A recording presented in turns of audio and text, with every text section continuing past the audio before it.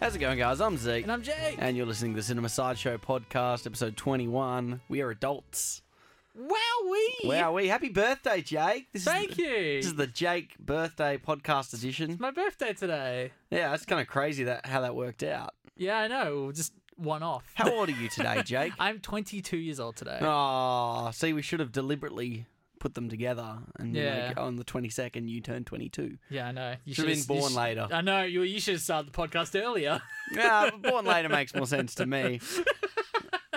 Now, how are you, Jake? I'm pretty good. I'm Yeah. feeling good. I feel like we I talked want to about give you a handshake, Mr. Zeke Morgan-Hind. We've completed the semester. That's a handshake sound. Yeah, he's giving me 2 hands, and I'm giving him 1. Mm. So it's like when you go to like the minister, and he like puts both hands on you, and he's like, "Namaste." Wait, Yeah. that's not right. We got through it. And after a pretty big Saturday night, we're here on Saturday Monday. Oh my god, you're right. That was Saturday. That was 2 days ago. I just want to flat out say, Jake, I think Yep. I'm past my going out and getting hammered prime already. Yeah. I feel like I'm losing it. I was saying to James off the podcast that my recovery time is getting really bad. Like, I was Fair out of enough. commission all of yesterday. Jesus, really? I was a mess. Yes, I was not functioning. You see, here's the thing. Even now, I bounce back pretty quickly. I rarely ever have hangovers, but during, I'm usually pretty bad. Well, like during the Event. Like, so we went to yours, several of us, in celebration of not necessarily my birthday, but more Jack's, he's been on the podcast a few times. He turns 21 tomorrow. There we go. So for the majority of people probably listening to this, it would already be his birthday or past his birthday. Mm-hmm. So I wish him a happy birthday, and he's the 21-year-old of the group, so he gets to have the main course of the celebration. But no, we went to yours, several of us, and I started drinking. I just felt like so sick to my stomach, and I was like, I can't let anyone know. That's fair.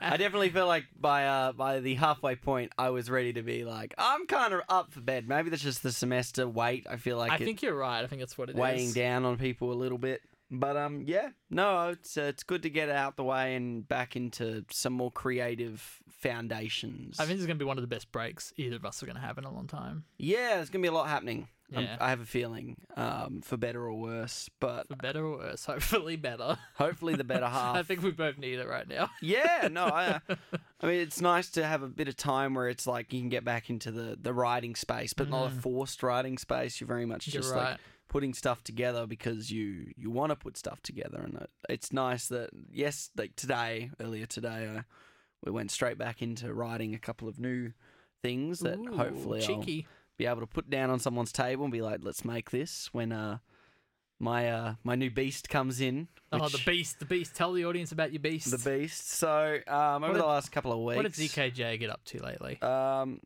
we got up to a lot of investment stuff. No, that's exciting. No, honestly, I've been waiting for a while to get as we know, Jake and I both have Panasonic, the G series. So I have the G7 and you have the GH4. And we shoot occasionally GH5S, provided by Murdoch. yeah. The Pretender and Faces were shot on GH5S. Yes. And then I think a couple of my docos were with my G7. I think Cradle was mostly your G7. Yes. If not all. Yeah, I think so. I think I brought my GH4, but I think virtually none of those shots made it into the final film.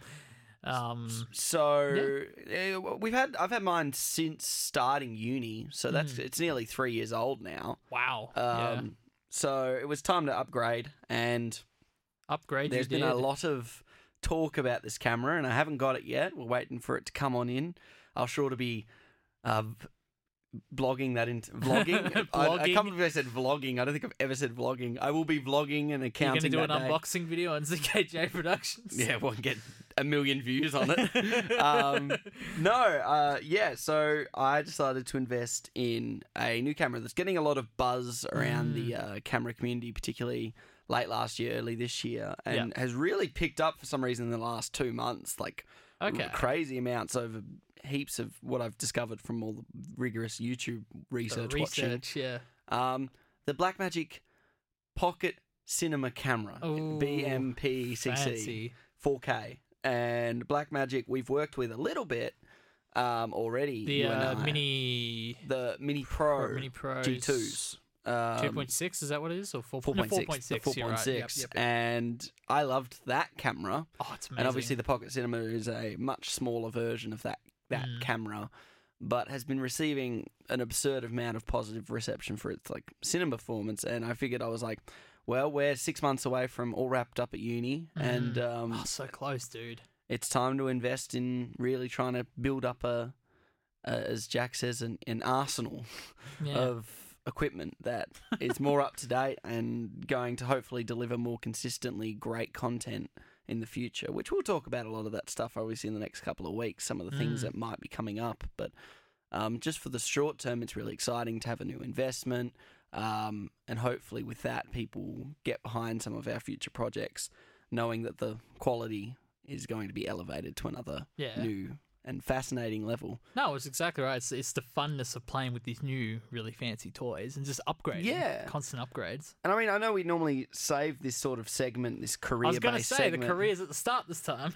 We normally do, but I feel like this week, especially now that we've turned 21, we had to grow up a little bit. But no, yeah, I feel like now is the time that I feel like in my own personal career, I've never been this interested in wanting, like, on the more camera side and the technical side. I definitely think this semester that gone by, in reflection of the semester that we just finished, I think sound really got, I took sound to another level and really listened to that sort of stuff. And applied myself in that way. And for, honestly, like, cinematography-wise, I don't think I've ever been this fascinated in how cameras work and how, because I really want to be. I think with us being in this position, we should all try and aim to be that Swiss Army person on a set, you know, interchangeable. Which is what we talked about last week. Yeah.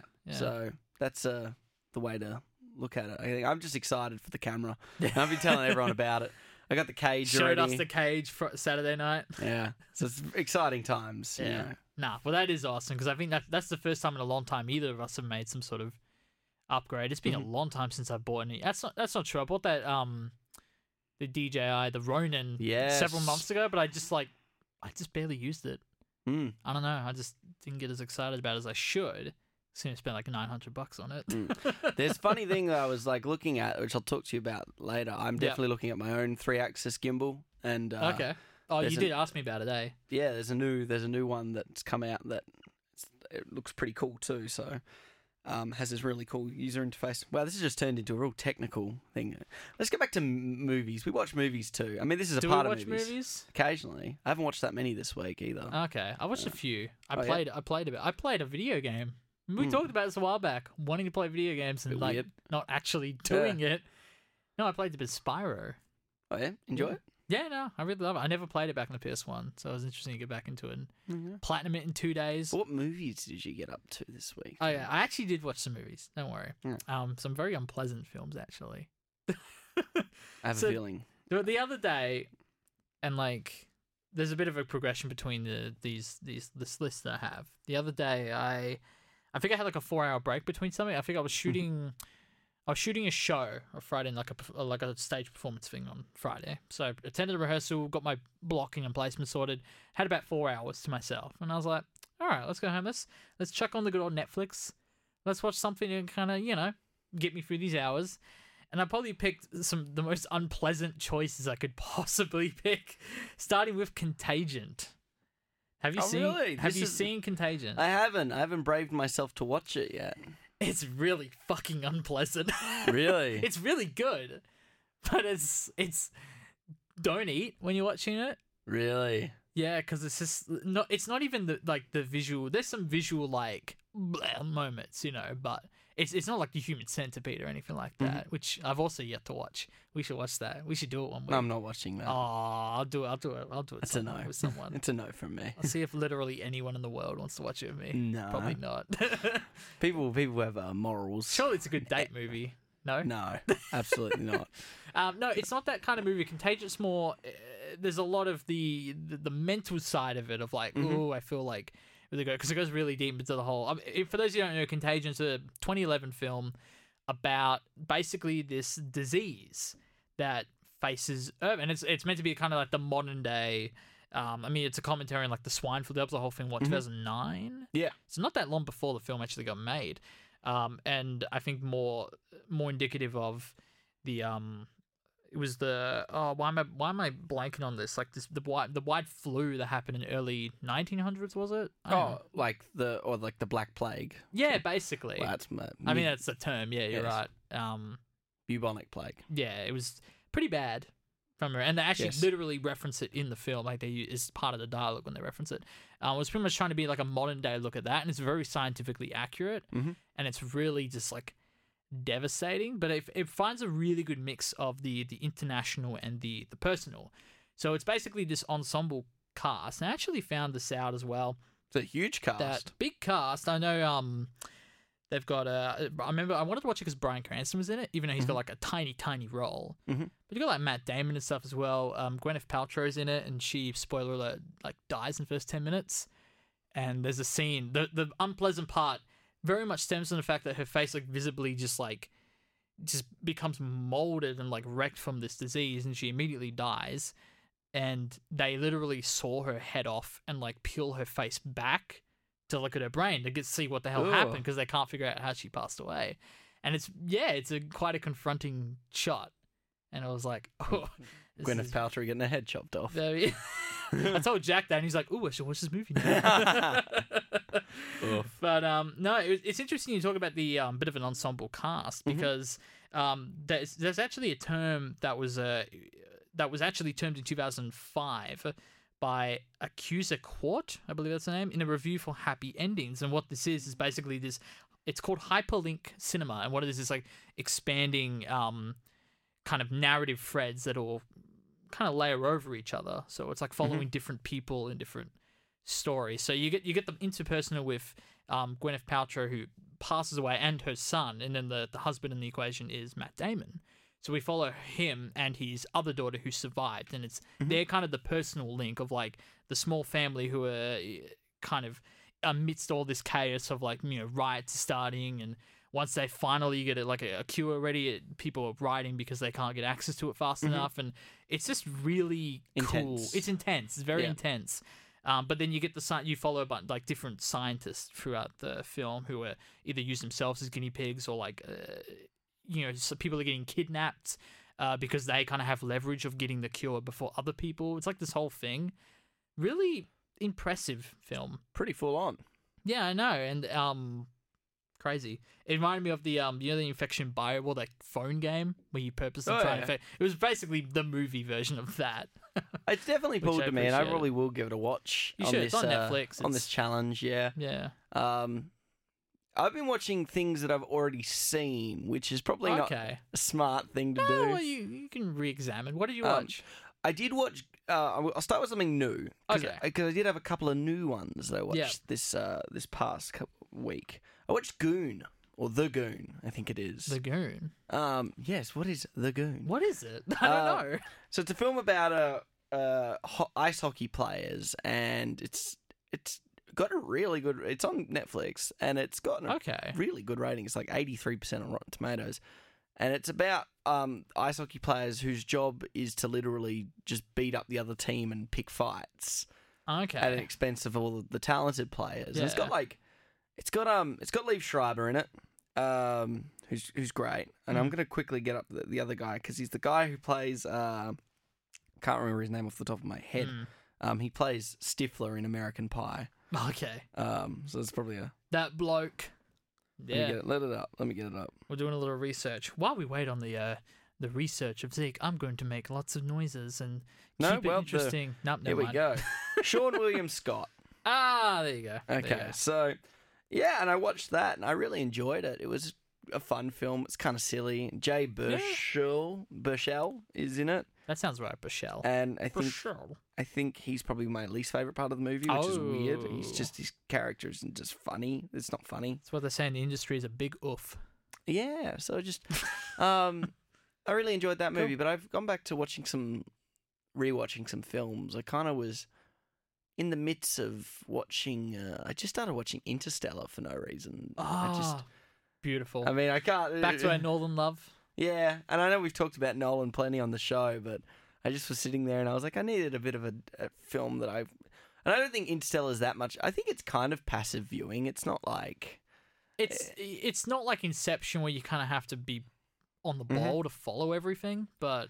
It's just nice. It's just it's nice watching a movie that's so well made and competent and amazing that it's like you don't even have to think that much. You're just like, yep, this film's really good. No, it's true, because I mean that's what I said about yonkies ago on this podcast when I was watching Swiss Army Man. Is it got to that point when I just like let the movie take me? Yeah, it's like I'm gonna stop judging this on a critical level. I obviously will, but in terms of trying to find the weak links, and I know you don't love the movie as much as I do. Yeah. But you're right. You have those movies where you stop looking for the weak links. You're like, this movie just stands. And that film does that pretty early on. I'm talking like just when McConaughey leaves for orbit, you're like, yeah, I'm going on a ride with this movie. This movie's just a lot of fun. Yeah, fair enough. I mean, that's still a fair while into the film. Yeah. It's not even that early if you really... I mean, it's a big movie, yeah. It's a good one. What about you? Watch anything else? Yeah, so that same day, I watched Contagion. I was like, I need to watch something else. Happy yourself You're up. right, which I didn't do a good job of that either. I ended up watching The Circle, one with Emma Watson and Tom Hanks and stuff. Okay, I have heard of this movie. And I've seen this, like, the DVDs and stuff like that. Okay, you haven't seen the movie, though? No. Okay, it is around, like the cover and everything. Yeah, that movie, I remember that came out not long after she finished Harry Potter, I'm pretty sure. Actually, it came out in 2017, 6 years after the last Harry Potter. Has it been 6 years since... Wow. No, 6 years since that movie came out. It's been 8 years since Harry Potter finished. That's insane. Yeah. It's 2019, so it's man. well after. I think I was still in primary school when that last... No, I just started high school. That breaks my brain, man. When part 2, definitely, I was in high school. But That's well, we would have both been. It is hectic. It's been so long. But I think it's interesting because Emma Watson... I was thinking about this when I was watching this, but I was like, how many movies have I seen her outside of Harry Potter? It's like, well, I saw...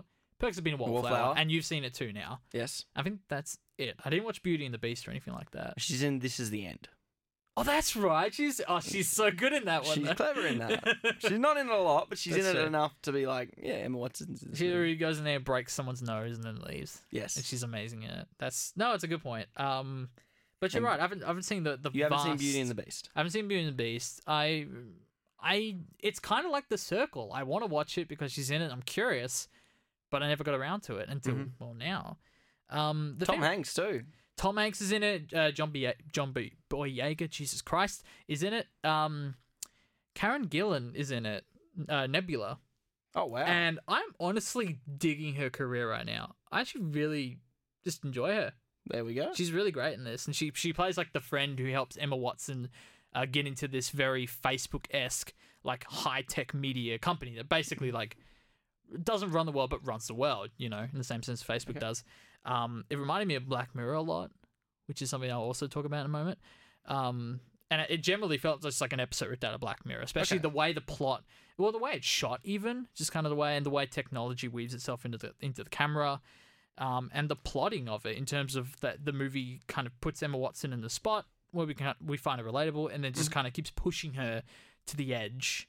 Right until the end. I think the ending's very weak without spoiling it. And I think that's why the movie got panned by critics. It got really panned, which confused me.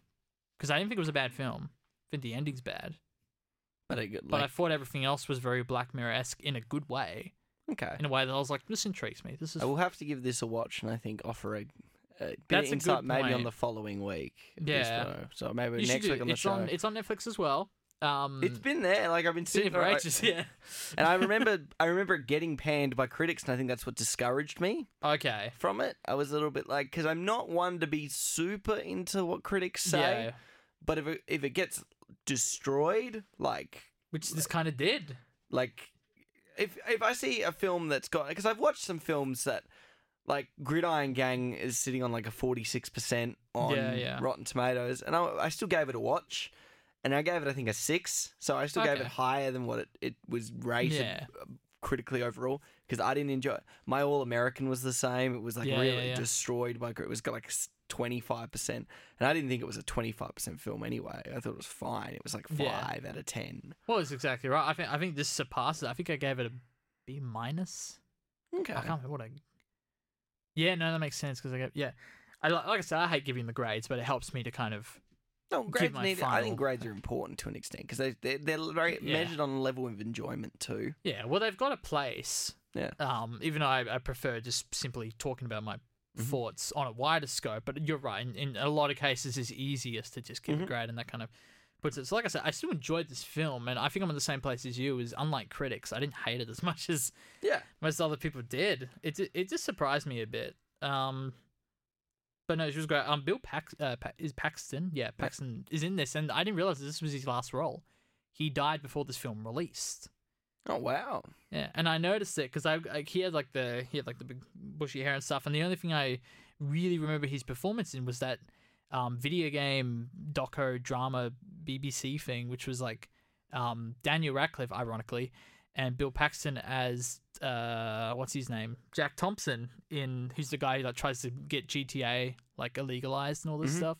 And they made a movie about that. It was like a TV docudrama thing. Daniel Radcliffe plays one of the Hauser brothers from Rockstar. Oh, okay. And I didn't mind it. It was a kind of a guilty pleasure. I have not watched it. Oh, I'll pass it along to you. Okay, I don't know how easy it is to find, so I'll pass you my copy. But okay. Interesting film. I also managed to catch. Well, I actually ended up catching more than I thought I did. Maybe it's this week's been such a blur.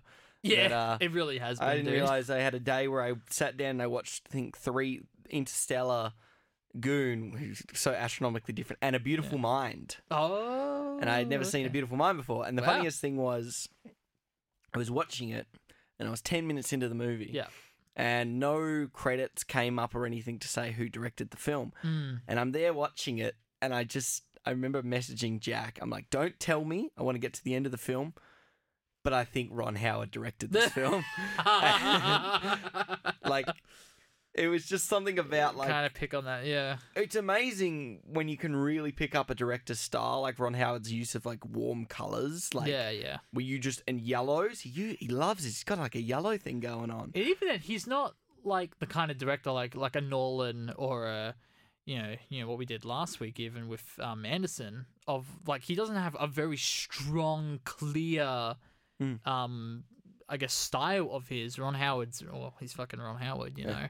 So it was a good guess considering you didn't know at all. Yeah, I was like, I feel like this is a Ron Howard film. Got to the end, first name that puts up Ron Howard. I enjoyed the film. I think it was a bit long. Fair enough. Yeah. I love Russell Crowe in it. I don't know what Russell Crowe was doing in the early 2000s, but he was on something that made him like amazing. He's on something. Like. He was so good. Like, between this, Cinderella Man, and Gladiator, it's top of the mark. He's primo early 2000s. So I don't know what happened. The golden years. 10 years later, like, where, like, I mean, I love him in Maybe Nice soap Guys. it up. Maybe that was it. Maybe. But Nice Guys is probably the only Russell Crowe movie I've liked maybe in the last 10 years. Wow. I mean, if anyone else can think of another really good Russell Crowe film from the last 10 years, I'm all ears. I cannot for the life of me remember. Is it called The Grit? There's like a Western type-ish movie True Grit? called True Grit. That's what, isn't he in No, that? Matt Damon, Jeff Bridges. Jeff Bridges, that's what I'm thinking of. I've never seen it, so I only like the DVD cover True Grit and stuff. is amazing. I watched True Grit last year for the first time, and I wish... See, what started my 365 challenge... Yeah. Bit of origins for the here we 365 challenge. Story time. It was a with mixture Zeke. of your 365 challenge attempt, and Failed attempt. I went on a Coen spree. I watched 4 Coen movies. I watched Fargo, Blood Simple, True Grit. Yeah. And what's that one called? I've forgotten the 4th one. I don't. Yeah. Burn After Reading. That's it. Burn I've After got that Reading. on DVD.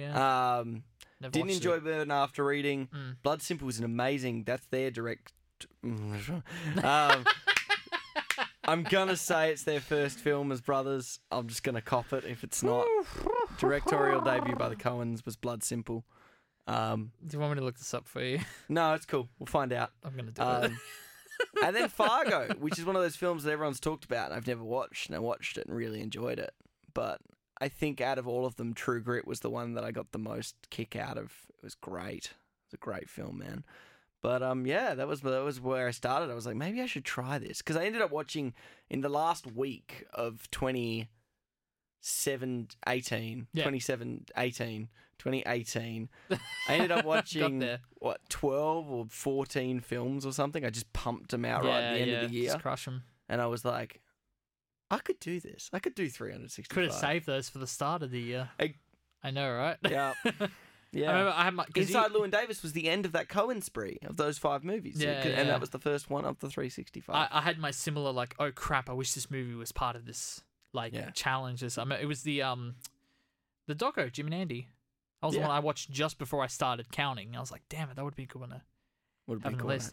The directorial debut is Blood Simple. Yay. 1984. But yeah, no, it's been pretty cool. It was a nice film. I think Cinderella Man's my favourite from Ron Howard, but I like a sport movie, and that movie's just great. Whereas this one, it was okay.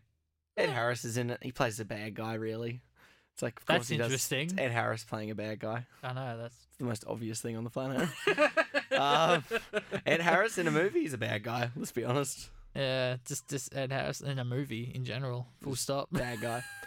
What about you? What else you got? Okay, well, I wanted to see if you ended up doing this. I'm guessing you didn't end up having time to do this. It.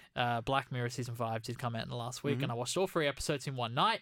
I don't know how I had time to do that, but they were hour episodes. Basically, I think the shortest one. Ooh, what was it? They come in about 60 to 75 minutes. It really varies between seasons, but this one was pretty much 3 episodes. I think they were all at least an hour from memory. Actually, one of them might have been like 55 minutes. Or okay, they're honest episodes, but there's only 3. And I don't blame them because they just released a 5-hour multi-spanning film of Black Mirror. So anyone who says like, "Oh, they only did 3 episodes," what the hell? It's like, shut up. I'm sorry, but did they not give you're you paying enough? only $14 a month to get Netflix. Yeah, exactly. Right, so. It's like, let's calm down, guys. They're amazing episodes. I really enjoyed the season a lot, which is interesting because I think critics loved it. But every time I go on Facebook or I go on a thread, people tend to really dislike it. They think it's like, I think they hate it for the reasons that I really like it, and is that the technology aspect of it takes a big backstep this season. If it was way more grounded, all the episodes kind of take place, today in theory. Yep. Like they're different versions of today, but it's not like, the year 2177 sort of thing, or it's not going back in other episodes that go back in time. I guess there's episodes that fake go back in time. Yeah. Like they're in a simulation of 1960s sort of thing, or 80s, I guess. I'm thinking of saying something. I'm an idiot, but that's okay. You haven't seen any Black Mirror before, have you? I have not. It's really good. Yeah. Like their worst episodes are still pretty decent.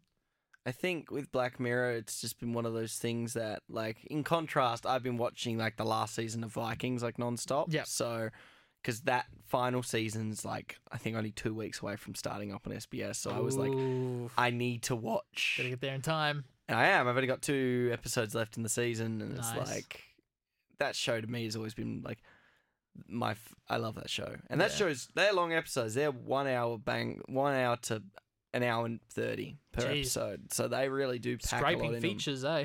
Yeah. And so between shows like that, it's really hard to, like, just watch things like where everyone's like, I don't have, like, I used to be able to binge watch shows. I think I watched all of 13 Reasons Why's first season in one sitting.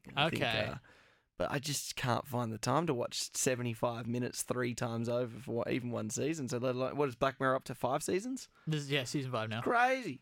But yeah, their short seasons, like overall, I think their longest seasons are 6 episodes long. Yeah. And then I think season 1 only had 3 episodes. Now this one has 3 episodes. No, you're right. It's hard to find that binge time. I think for me, I try to actually binge everything, usually because I do get into the show enough to just binge it to the end.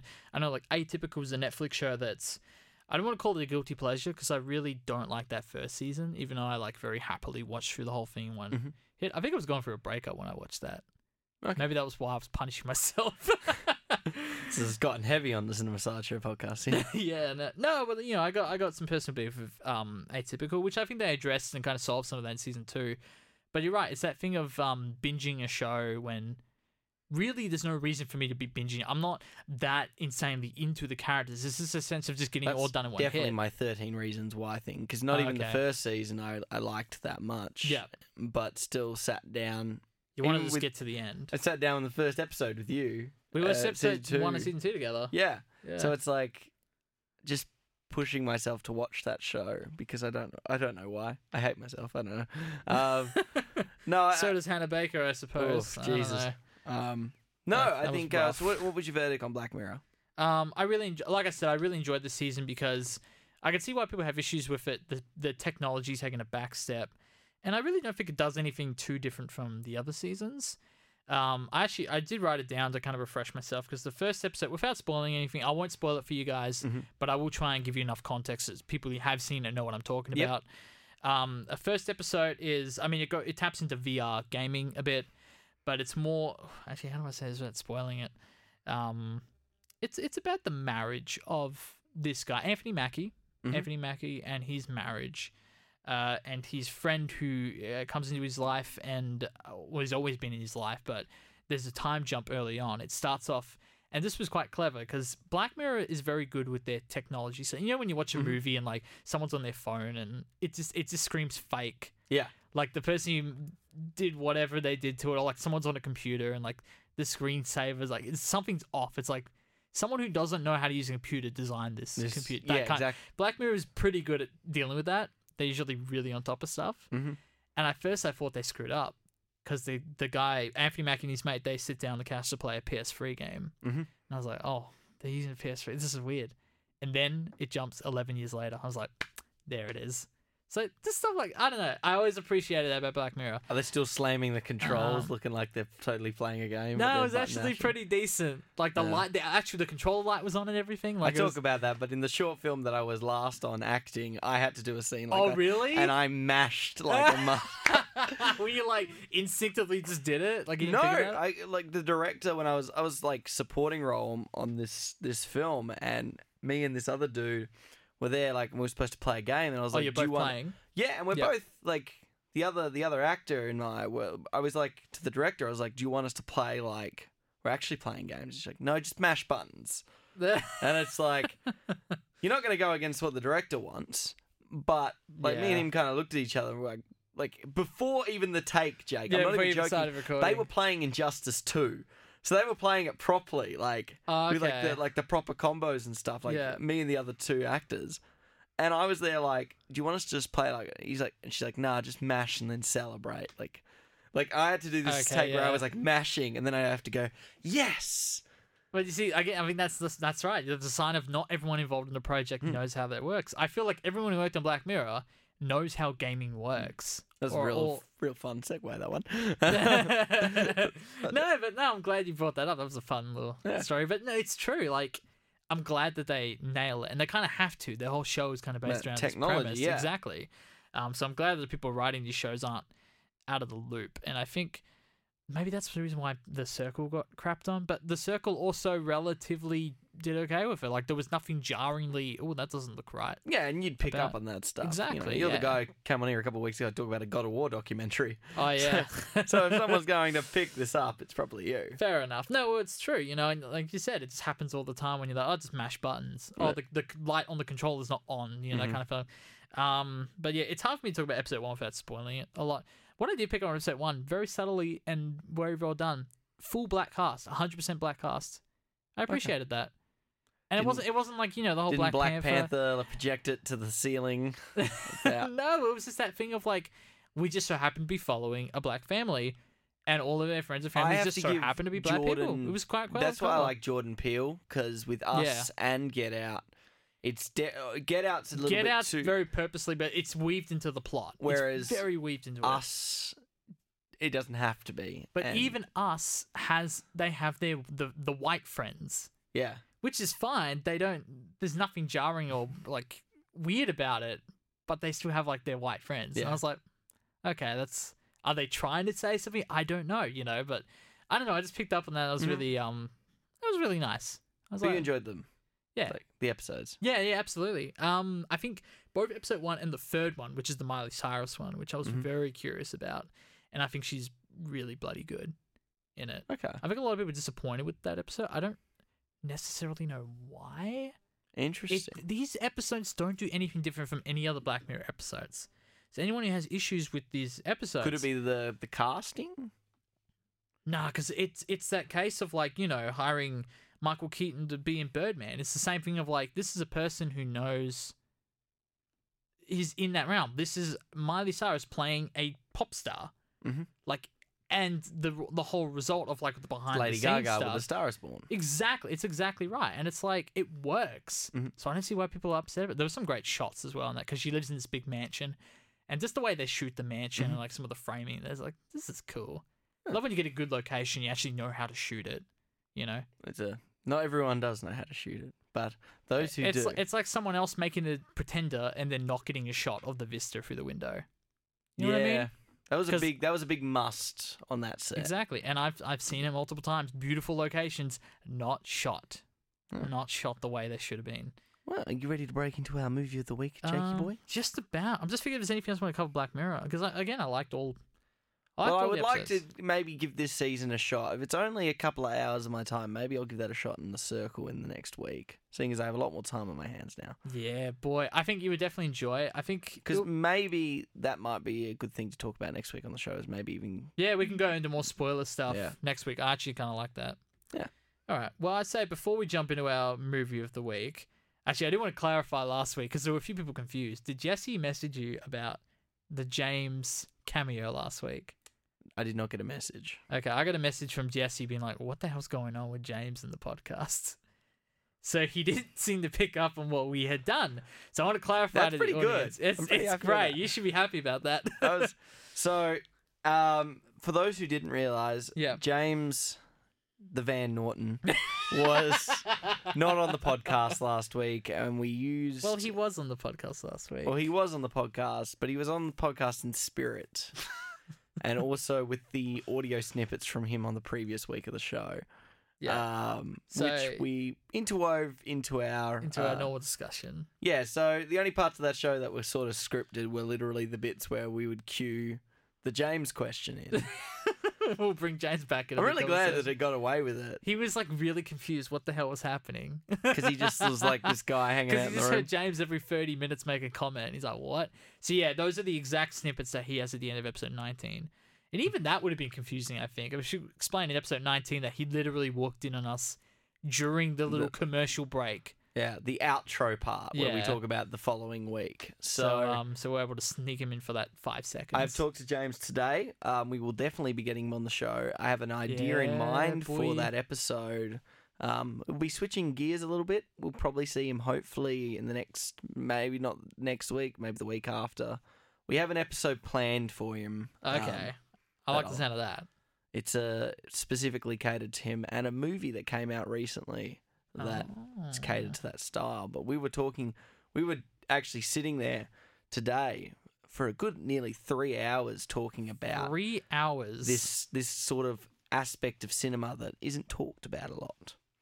But we would love to address it on an episode. So stay tuned for that.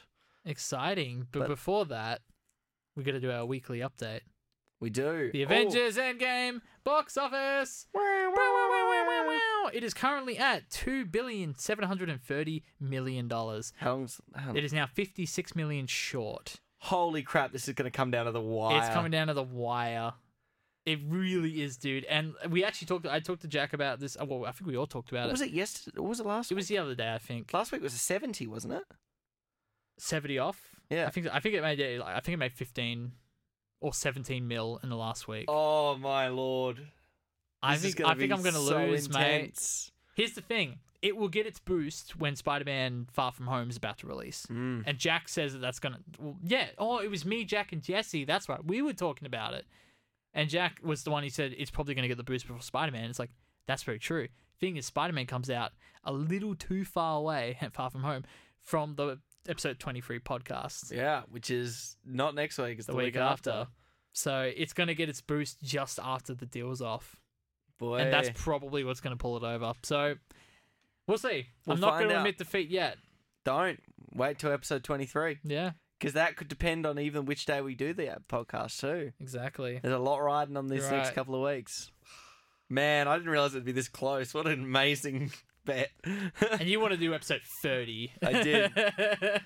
Good choice. Good choice. 23 All right. landed. Well, let's break into our movie of the week. What are we watching, Jake? We're watching Pokemon's Detective Pikachu.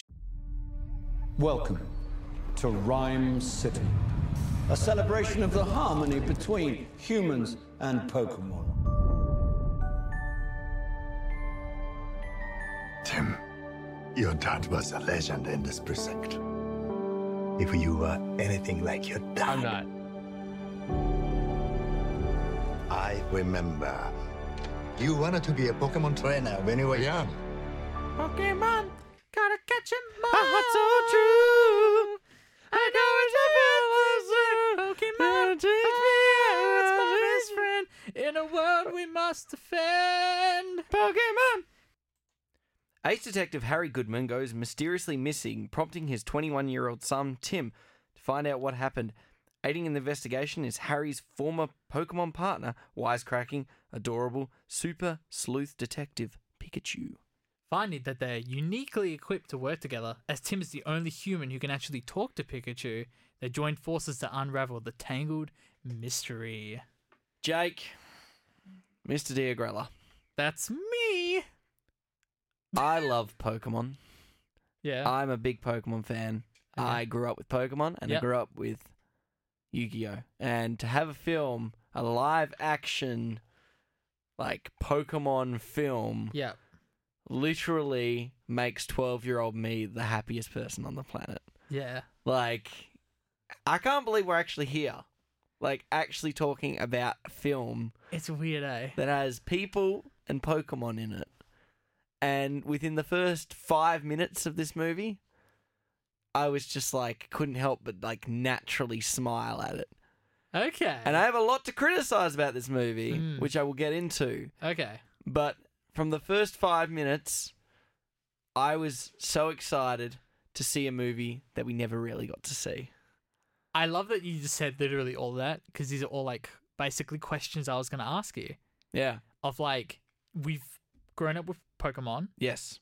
you know, probably various different, like actually probably similar, to be honest. Mm-hmm. We probably both kind of have the same, you know, we saw certain episodes of the show, we played certain games. Yep.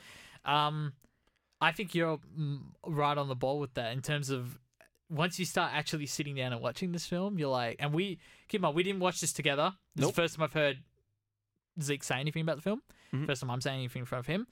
I think you're right on the money. As soon as you start watching this, you're like, Pokemon's a great IP. Yeah. And you just get into it. Because it's a world you'd want to live in. Yeah. And it was always the thing with like I always was more a Yu-Gi-Oh kid than a Pokemon kid, but Pokemon had a world that Yu-Gi-Oh just didn't have. Okay, yeah. Like physical animals that live in the world that you know live and integrate with in society, and I think that always got me really good. And it was so funny that this film revisited probably the one that most people know, which is the first Pokemon movie. Yep, and this one tangles itself in it, which I like, but it also reminds me of how much better that movie is. Pokemon first movie, but I don't remember much about the first one other than obviously Mewtwo's connection to it. And that's something I wanted to say about this film. Very, very smartly only used first generation Pokemon. yes. Very smartly, because they knew the majority of this audience probably weren't going to be hardcore fans. Probably only knew those first. Making the main protagonist 21 and not 12 is a big, interesting sort of like choice. Making that's a good point. 21. Is he 21 in this? He is 21. Okay. Which is interesting when you think about that. I can't relate to it anymore. Yeah, because like the show that we grew up with was an 11 or 12-year-old. Yeah, something like that. So to make him 21 was clearly a deliberately marketing strategy, because they know the people that want to see the Pokemon movie are 21, range from the age of 20 to probably about 30. Yeah. Are the people that really want to see this movie. Okay. And I feel like there was a lot of intentional sort of, even though it's still marketed as a kids film, there's a good amount. I imagine there's probably just as many adults in the audience as there were kids in the audience. You're definitely right in terms of what was clearly going to happen. It's you know, it's the Incredibles 2 effect. Yes. Of like a lot of people watching this film are going to be boo grew up with it. Yep. That being said, I actually found the film very heavily aimed towards kids more than adults, even though it still works. Mm-hmm. But there was a lot of my only gripes with the film, like my only real gripes, is that it feels so overly expositional. Even in the third act, and I'll get into it a bit later, just how over the top they hit you with it. But the fact that this is at the end of the day a kids film, and this is something that me and my sister talked about because my sister picked up on this. This was the only gripe she had with it too. We felt the dialogue was very ham-fisted at times. Oh boy, is the dialogue ham-fisted. Very much so. Look, we don't need to see a visual flashback of the crime scene to then see the crime scene to then cut to Pikachu saying, "This is the crime scene." We don't need all of that, but it's a kids' movie, Okay, so I'm okay with it. Before we really get into the film, I do want to address something to you. So most people who have talked about a live-action animation film like this one eventually coming to our screens have often thought that it would not be about the IP project. Like, the Pokemon IP, yeah, sure, but, like, Detective Pikachu, out of all the choices they could have gone within Pokemon, within the Pokemon sort of collective, that's the one they elected to go with. Makes me really mad. Because there were so many other versions of this entire universe they could have gone with that they could have benefited from. I was saying earlier to someone I was like talking to about this, I was like, I would have loved to see Mystery Dungeon get the nod over this. Now, I know it's tricky to kind of wound it all up into a 90-minute feature, and that's always bent the problem with Pokemon is because it's such a long, drawn-out expansive thing, So Detective Pikachu is probably the easiest of the options to go to, but I just thought it was weird, and the choice of this property out of all of them felt like the one that just didn't click with me. And the first 5 minutes is particular, where they establish the whole catching Pokemon sort of stuff. I love that. Just makes me want to see that movie a million times more. I was sitting there 5 minutes in, I was like, this is going to be the last time we see a Pokemon catching scene. I know it.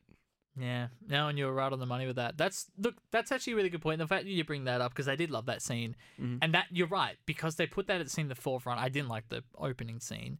No, but it's like Avengers. My least favorite thing about the original Avengers is the opening scene, where the enemy is unleashed into the world, sort of thing, you know, and that's exactly how that opens. That's my least favorite part. As soon as that scene's over, I'm like, okay, I'm on the actual ride now, and I'm having fun, because I knew it immediately.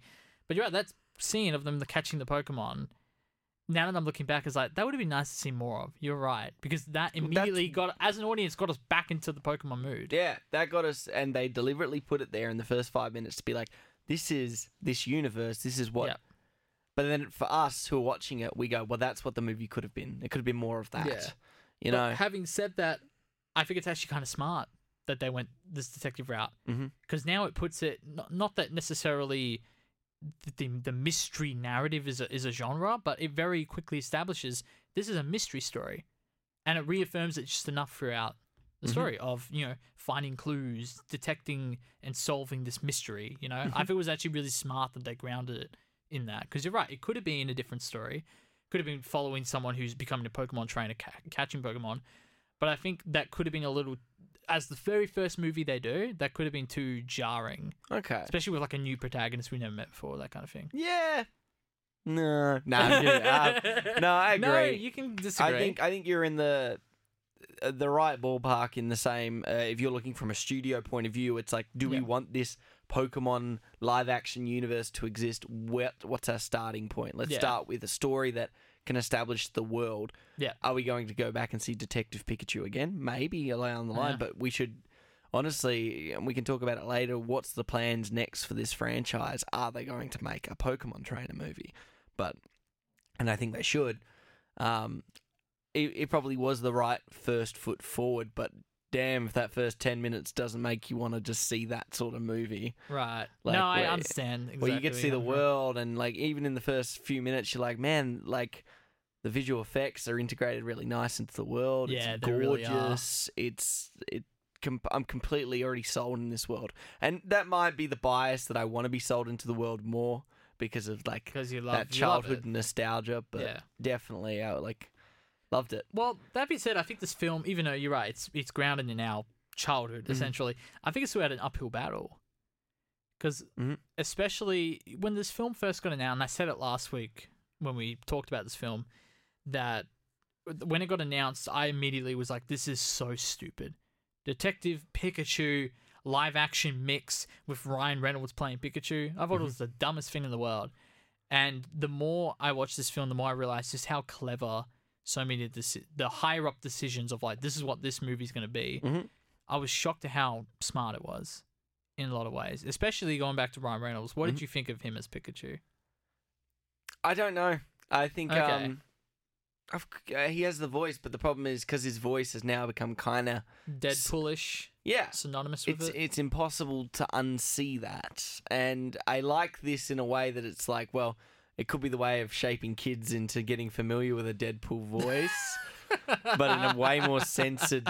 And I've seen interviews with him for Detective Pikachu, and he talks about like he has kids asking him questions, and it's kind of funny and weirdly.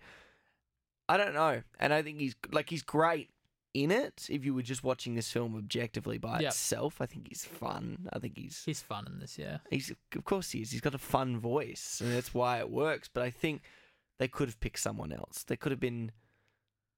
I honestly was thinking about this as I was watching. I was like, who would I have got to voice act alternative to him? Yeah, and I would have loved to see maybe someone like Tom Holland. Okay, someone with a bit more of that higher childy voice. Yeah, exactly. Or even just like the whoa kind of mystery to it, I guess. Or, a bit more innocent. Innocence, that's what I was looking for. I think I would have preferred that route, or even someone like, if we were going with this sort of funny, more adult version, I would have liked Chris Pratt, maybe to give it a go. Yeah. Here's the thing on my perspective, because I really did enjoy him as Pikachu, and I thought his stuff really landed well when it was just when his lines were thrown away. Yeah. So when he's there was a couple of lines I wrote down that he very specifically just spits out. Why can't I find it in here? Gosh. Oh yeah, like lines like blaming your dad sort of thing. He just spits it out, and that like made me laugh more than the stuff that he very clearly read off a script. Stuff that just throws the line away, and it works. But I think it was clever because I got into this thing of like, okay, well, he still sounds like an actual like Pikachu when he's talking to other people who don't understand him. So only one person understands the Ryan Reynolds version of Pikachu with that voice, and I kind of got used to it with that. On top of the fact that the film, without spoiling anything, we can talk about spoilers in a moment, very cleverly reveals something at the end that made me go, okay, that's very clever. In terms of why Ryan Reynolds was picked to play Pikachu. Yeah. Okay. But no, I think that's just me. I would have liked something maybe to be a bit more synonymous with the Pikachu voice, because like you said, when it goes back to it goes back to the Pikachu voice. And I feel like it would be nice to have that sort of parallel a little bit more clear, whereas like I feel like these are too distinguishable. I don't know. Okay, I see what you mean. Like you didn't want it to be so completely different voices. Yeah. I mean, I get that, because then that way it's bridging it a little bit easier and makes it less like, oh, we just got Ryan Reynolds because dude's been pretty hot on the voice acting recently. He's funny, and everyone finds him funny, and they find him likable, so we got him for this film. Because, boy, oh boy, does he share the spotlight with... I want to talk about Justice Smith. Okay. And so that's our lead, isn't it? That is our lead. Mr. Tim. And I can't say I enjoyed his performance that much. Okay. I feel like he was quite wooden and just didn't do it for me at all. I think he was up and down. I think I got a little worried at first when he initially gets the phone call about his father, who's gone missing, presumed dead. That I was a little worried at that. His reaction to that, and I guess now that I think about it, his relationship was estranged with his father, so that makes a bit more sense. But it was little cues like that got me a little worried about his performance. That being said, I think on the wider scope, I think he was fine. Okay. But I completely understand where you're coming from that. Because there were moments I was worried as well. I think it was tough to get through. It was the human aspects of this film are definitely my least favourite. Okay. And that makes me dread what Sonic's going to do with its IP property. Well, Sonic's just going to be a bloody mess. At least the Pikachu trailers didn't look as horrible as the Sonic trailers, and the CGI, you're right, is so good. Well, we can talk about the CGI. I'd like to address that. What did you think of the CGI? I thought it was really great. Yeah. It's interesting because I feel like I've had a new perspective on CGI, because I feel like I'm usually bad at picking out good CGI and bad CGI. I've been watching videos, and I think you're really appreciate where I'm coming from because we've looking at a lot of Corridor Crew's YouTube channel lately, and they've been doing videos. Like I didn't realize it was the same people. They were doing this VFX reaction videos. It's really funny. The amount of people I feel like that have been watching Corridor Crew videos that are around me, they've all started being like, hey, have you checked out these visual effects dudes talking about like visual effects? I was like, yeah, it's Corridor Crew. Yeah. And then they were like, and it turns out we were all watching. I think we all ended up, there were like 4 episodes. We were watching different types of their videos without realizing it was the same channel. Yeah. Really good. Really good. Check those videos out because they break down CGI from an analytical point of view. Check out a really channel with 1 million subscribers. No, but they're great videos because they help you distinguish what goes into CGI and how it's not just, I guess you would think it's like, oh, the models and I guess the animation. But it's like, no, well, that doesn't include textures and shading, like how fur works, just kind of how lighting works in terms of getting the lights to kind of match what's around them, in terms of like high key, low key lighting. Yeah, well, exactly, and even the way that the camera reads a scene. It's like a camera with a different lens, but then you design a CG character that doesn't necessarily fit within the rules of the lens. Or camera you're using. Just lots of little things you got to take into consideration that make CGI good or bad. It's a really brilliant series of videos, and they really do talk about it, and they help simplify the stuff a little bit more. Yeah. Make it a little bit easier to interpret. It's just fascinating stuff, really. Yeah, well, it's experts talking about the real craftsmanship behind something that we might not necessarily fully understand. Yeah. And there's a lot of that in film. There's lots of different aspects. Particularly like the Pacific Rim one. Yeah, that one they just put out? Yeah. It was really clever. Yeah, I really like that. I mean, that's the way the camera's used. Exactly. In it. Watch the videos. They're really good. Yeah. But having seen those videos recently, I feel like I got a much better grasp of what makes good CGI, and this was really good CGI in terms of nothing stood out. They all seem to fit within the world. Yeah. And they really complemented the world. The fact that they're just everywhere. I loved it. Yeah. It was great. But yeah, I just thought we'd address that. It's not often you get to really not even realize that CGI is really on your screen. And it could be us looking through it through a bit of rose-tinted goggles, but I honestly reckon the CGI in this is perfect, and I can't wait to see more of it, hopefully, in the future. Yeah. No, absolutely. I think the CGI has been one of the better points in the film, but I want to talk a bit about the plot specifically. We don't have to go beat for beat or anything like that, but there's a few things relatively fresh, this film. Yeah, well, exactly. So I guess we can get into spoilers now. We might as well. The clever thing I was talking about with the Ryan Reynolds thing, not that they cast him for this specific moment, but I thought it was really clever, and I was really like, oh, please do that, yes. When it turns out he is his father. It turns out that that whole thing that Mewtwo was doing, and it got a little convoluted and all that kind of stuff, but I thought it was like, his dad ends up being Ryan Reynolds, and that's how his voice comes out of Pikachu, and like all that stuff kind of started to connect, and I was like, okay, I appreciate what they're doing here. Did that work for you at all?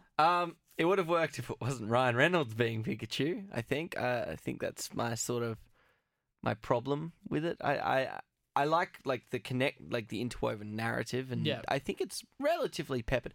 The problem is this film has its biggest issue with its plot is it's trying to. I think the main demographic for this Pokemon film, honestly, is an older audience when it comes to people that are actually going to watch the film.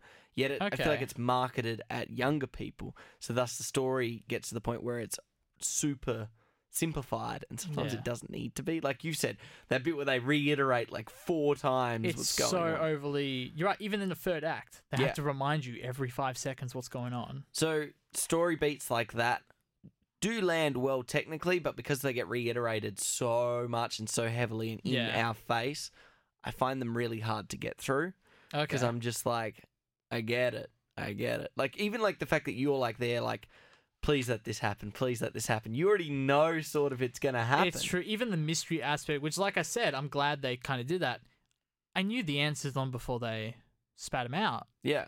In terms of, and this is what this is for. This is what the little gas tube things were for. It was all very simple My counter stuff. is some of the Pokemon animated films have some really good subtext in them, and they're really subtle about it. They're not on the surface plot's really clever, but the subtext is normally there, and it's there for an older audience, and they've gotten really good at those. Yeah, but for me personally, I don't really remember anything about those older Pokemon films. Okay. So, you're probably right. Mm-hmm. I just don't remember it. No, that's fair. I think this film is just a little bit too on the nose, but I mean, it's very on the nose. Yeah, in a lot of places, and it's a little disappointing because I think that's what stoops it a little bit. Yeah. What sets it apart from maybe if they like for future considerations for the future Pokemon property films, subtlety might be better. Yeah, But, I mean, even my sister picked up on that heavily. You know, a casual moviegoer. So take that for what you will. it kind of confuses me a little bit more that Ryan Reynolds is Justice Smith's. Yeah, like that sort of situation, like right in hindsight, because it's like, I mean, I sort of get it. I sort of like, I don't know. It's that bit's a little bit like, that wasn't something I thought about when it happened. I was more sitting there like, oh yeah, kind of predicted that 15 minutes ago, but okay. What can you do?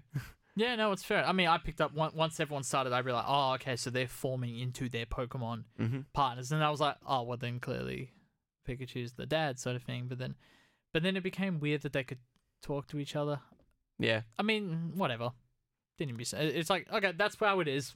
Let's go from here. I think if we're looking back on this film, the big pros are going to be things like the CGI. Yeah. The fact this film exists is honestly in the pro column, in my opinion. I can't wait to see more films that tackle this stuff. And yeah, they're probably the big pros. And the film's not terrible. I thought it was actually pretty. That was my only issue, was the over expository stuff. I remember when he walked into the apartment building in first act, and I'm just like, oh look, it's the apartment of exposition. Yes, because it just hammers in what happened to his family, which you need that in first act. That's what first act is. But then they keep doing it until the last 5 seconds of the movie. Yeah, it's a little bit. That's the only issue I have with it. I think it's a great movie, actually. Oh, there we go. Yeah. You got anything else you'd like to add to it, Jakey boy? Not a lot. I thought the neo-noir kind of color scheme, especially the night scene, I actually really liked all of that, the vibe and the graphics and that kind of stuff. I really liked it. I think it's going to be a bright future for this franchise, and it's only going to get better, hopefully. I hope so. What are your highlight scenes, Zeke? I think I've talked about the one that made me, but I know it killed my vibe. Oh, the at the start? Yeah. Like, honestly, some of that earlier stuff, even just the visuals, like that opening sequence of just shots of the world, almost as a way of like establishing this is the world we're going to be in, was really cool. Like, that's honestly... Even when he like enters from the train into the city, exactly. That kind of stuff, yeah. Like, where you really grasp, like, world-building shots. It's weird that I find establishing shots so good in this film, but I guess it's like really grasping. If they do their job, they do their job. Yeah, I think that's the stuff that a lot of the dialogue sequences were very. Like, can we just get like on some? I just want to see more Pokemon battles. I'm not gonna lie. I'm glad there was one. Yeah, they fit in an actual Pokemon battle, and I like that. But man, that's it, right? The highlight scene. Is the fair enough, because you just want to see that more and more. If you're a Pokemon lover, I think. Yeah. So you know what was really weird? It wasn't just me. It was literally every interior in the entire movie just was red and blue. Like the lights would just shift. It's like an indie film.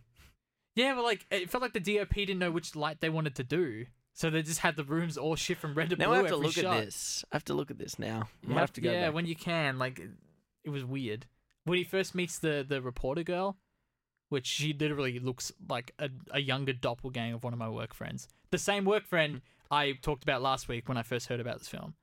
Oh. Her face, like her facial features and stuff, look identical to her. I'll go home and I'll just like quickly put on that scene and see if the lights change a lot. I'll be like, it literally goes from red to blue every fight. Like, it's literally a light in the world that's shifting. And that first scene, they don't edit it very well. It's the blurry side of the lore, Jake. the DOP couldn't figure out what they wanted. My highlight scene is the miming scene. When they when they're interrogating what's his name? Mr. Mime. Mr. Mime. I should have known that. That was a pretty awesome scene actually, because the audio cues in there very clever filmic turns they're using with the audio, the way the camera's used when they're like playing around with like the fake props and stuff. That was all fun. It was so fun. Not to rehash the Corridor Crew video too, but they really show an example of how good that scene is visually because it's got a lot of low-key lighting in it. That's right. They do talk about that specific scene. He's got the basketball shoulders. Yes. Yeah. Watch the videos. It's good. Oh, no worries. Well, Detective Pikachu is out in cinemas right now for now, and you can go catch it there. Give it a look. But what's new in cinemas this week, I wonder, Jake? You know what is new in cinemas is Men in Black International. Really? Because I was looking up I got a lot of Hoyts vouchers I've just kind of built up on, and I was like, what's actually like... Come on, what's going on over here? No, I looked at Hoyts and I realized it's coming out this Thursday, Men in Black International. I'm honestly pretty keen to see it. I know curious. Jack isn't keen to see it, but... No? No, he's You get your Thor Ragnarok reunion. Doesn't he want that? It's his like favourite Marvel movie, basically. Wow, it is a Thor Ragnarok. Wow. It is. I didn't even think about that. Yeah, I'm keen to see it. We should watch it together. Let's do that. Making plans on the podcast. But in the meantime, what are we going to watch next week, Zeke? Well, I'm glad you asked, Jake. We are going to watch Jim Cummings' Thunder Road.